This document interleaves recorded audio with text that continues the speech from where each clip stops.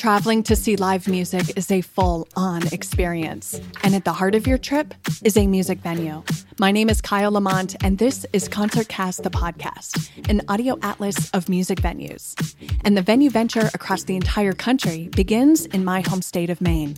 We'll be road tripping to check out historic theaters, repurposed buildings, dive bars, cozy clubs, and more.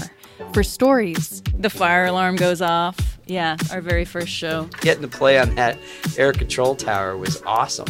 And conversations on history and architecture and what it means to hold space. And I'll see the way people will feel, or I will see the vibe I want to create. It's pretty interesting that, rooms have memory, and they hold on to it. And I'll take you backstage before the band plays. Okay, so we're walking behind him. He has this big upright bass, and the crowd is parting. Venues are imbued with personality, stories, and sounds. And no matter what genre you listen to, they're common ground for conversation. So jump in and traverse Maine's musical train with me and hang out with venue owners and general managers like Lauren Wayne at the State Theater.